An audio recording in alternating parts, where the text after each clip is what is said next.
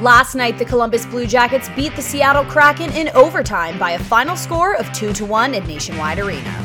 After a scoreless first period, at the 14-minute mark of the second, Brandon Tanev took advantage of a mishandled puck to beat Elvis Merzlikins and put the Kraken up 1-0. The Kraken held this one-goal lead until midway through the third when Eric Robinson got the crowd going with his first of the season, tying the game up at 1. The Blue Jackets have had some chances, haven't been able to score, and here's Eric Robinson coming back the other way, takes a shot, and he scores! A quick turnover by Seattle, and Robinson gets his first of the year. Here's to you, Mr. Robinson. It's a 1-1 game. But it would take more than just 60 minutes to decide this game, as neither team scored for the remainder of the period, forcing a 5-minute overtime.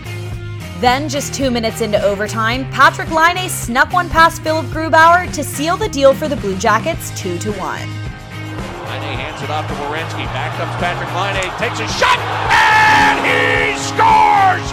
And I got 2 words for you. Game over! After the game, Coach Brad Larsen shared his thoughts on how his team muscled through to the end. Yeah, I thought we were a lot more plugged into this game for sure mentally. It was a grind. I mean, we had the chances at 2-1 or 3-1 us in the first. I think 6-4 for them, and then even in the third period, I think we only gave up 2 chances. So structurally, we were better in a couple areas that we kind of addressed as a group. So we knew it was going to be a tighter game. They're a big team. They got a big group back there on the back end, so heavier D. So you had to fight for your ice tonight. Patrik Laine also added his thoughts on his overtime game winner. No, it felt awesome. It's always nice to get the OT winner, but here, seeing the fans for the first time when I score like this, so it was a good feeling, and everybody was excited, and I thought we earned the 2 points, and I was lucky to get that game winner.